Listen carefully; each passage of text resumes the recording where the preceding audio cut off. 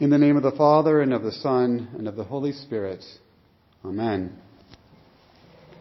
As we heard a couple weeks ago, when God gave his people the 10 Commandments, he prefaced them with the gospel.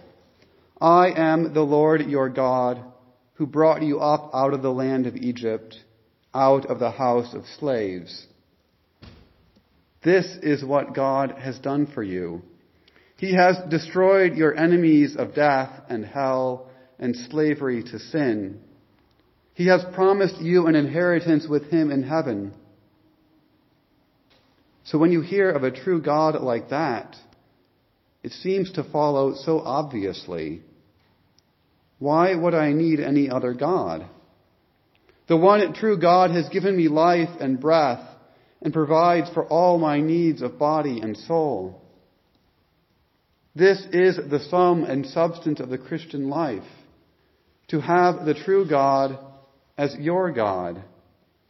It's not a commandment you simply learn once and then leave behind to move on to bigger and better things.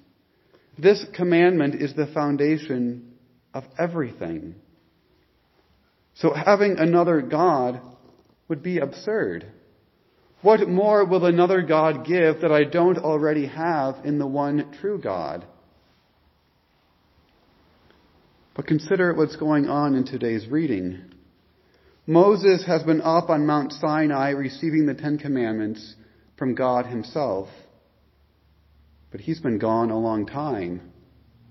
40 days. More than a month.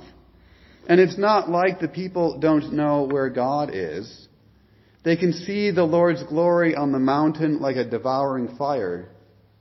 The Lord who had delivered his people was still very clearly with them. And yet these people give instruction to Aaron. We don't know what happened to this Moses guy, so you should make us some new gods.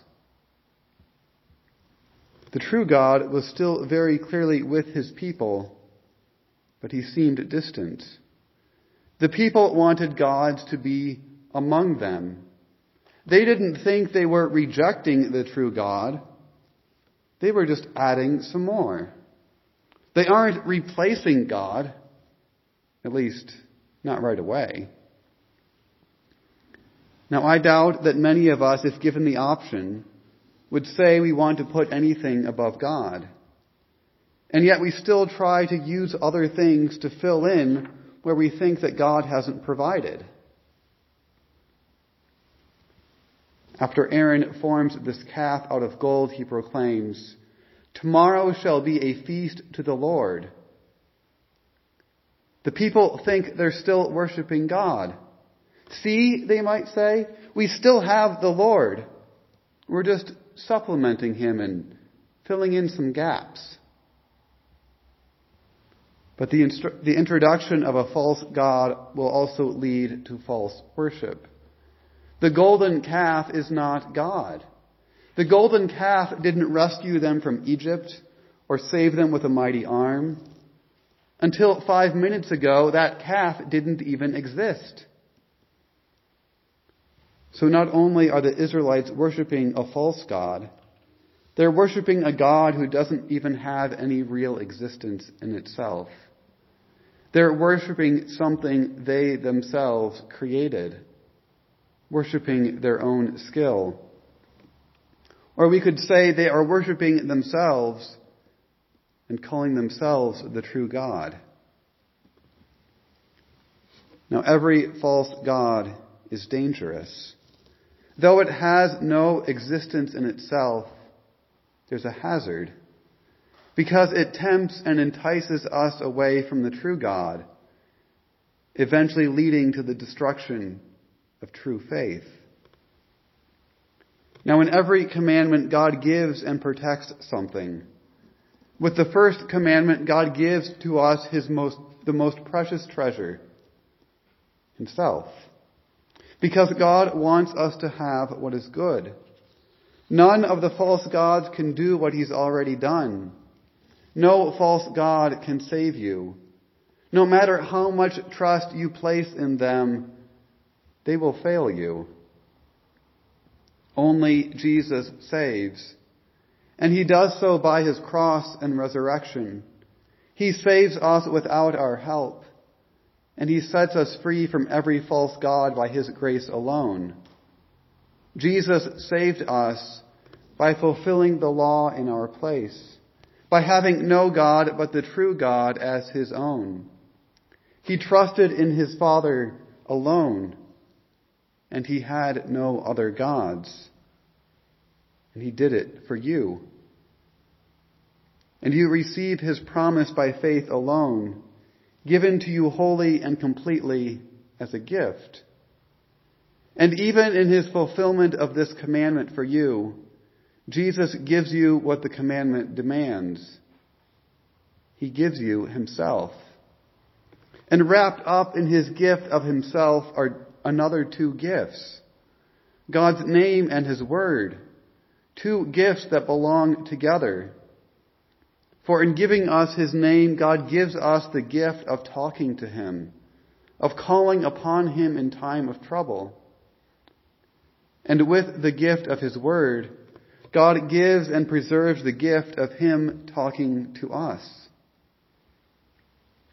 We might put the meaning of the third commandment this way: I, your God, am going to speak to you, and you shall listen. After all, if there's only one God, and he is your God, he doesn't do you much good if he's not going to tell you anything. A silent God is the most frightening kind of God, because you'll never know anything about him. You won't know what his nature is, what he wants, or what he thinks about you. So God gives you the gift of his word, the gift of preaching about himself and what he thinks about you. And the God who has given you all that you have and are wants to talk to you. He wants you to know and to trust him. And yet, how often do we find ourselves bored with the Bible? Even though God's gift of his word is our greatest treasure on earth, how quickly we find ourselves ignoring it or being apathetic toward it. How often do we think we've heard some of these things over and over, and we don't need to hear them again? How often do we find ourselves bored with the catechism, or we let our mind wander during church? We've downplayed the study of God's word, acting as though it's simply irrelevant information, as though we need preaching that's more relevant than God's own divine word to us. Now, if the first commandment is about devoting our heart to God, then the third is about devoting our ears to him. If your heart is devoted to God, then your ears will be attentive to everything that he says. And then the second commandment also follows. If your heart believes God and your ears hear what is true about him, then your mouth will also confess the truth. Yet is your mouth and tongue devoted to God and his word? Do you swear and think little of it? Do you blurt out a curse or something harmful when you are hurt or something tragic happens? The tongue is the hardest thing to control. Before we can even think, we've blurted something out. Our tendency to break this commandment follows from our neglect to hear God's word rightly. Perhaps you know someone who is deaf or hard of hearing, who can voice some words. But since they can't hear accurately, their speaking is off. It doesn't sound like what we expect. It's the same with God's word. When we don't rightly hear his word, we won't know how to rightly call upon him. Jesus also tells us in John 8 that only the one who abides in his word is truly his disciple. So if you love God and abide with him, you'll show up where he is. Now, some will tell you that going to church doesn't make you a Christian. And to a point, they're right. But let's consider how it does make you a Christian. There is a way that going to church makes you a Christian and keeps you a Christian, not because of the act in and of itself, but because of what happens at church. The church preaches God's word day in and day out. And the one and only thing that makes people Christians is God's word. So go to that place where the word is preached. Go to that place where Christians are made. They're made in the font, in the sermon, at the altar. So desire to be in God's house, to be in the presence of the only God. Now, even as I'm prone to this myself, I don't understand how easily we find something more important than God's word. How easily other less important things become our excuse for being absent from God's house. But the point in all of this is that the third commandment teaches us not to skip church, not to despise preaching in God's word, because if you do, you will fall away. And so will those around you. God is the creator of our hearts and our mouths and our ears, and He should know the best way to use them. He has the right to command us to fix our hearts on Him, to set our ears upon His word, to set our mouths to speak His name. But all too often we don't. But the solution to all of this is Lent. Returning to the Lord your God, who is gracious and merciful, slow to anger and abounding in steadfast love. The solution is Christ's suffering and death for your sins. Because Jesus has remembered God and His word all the times that you have forgotten.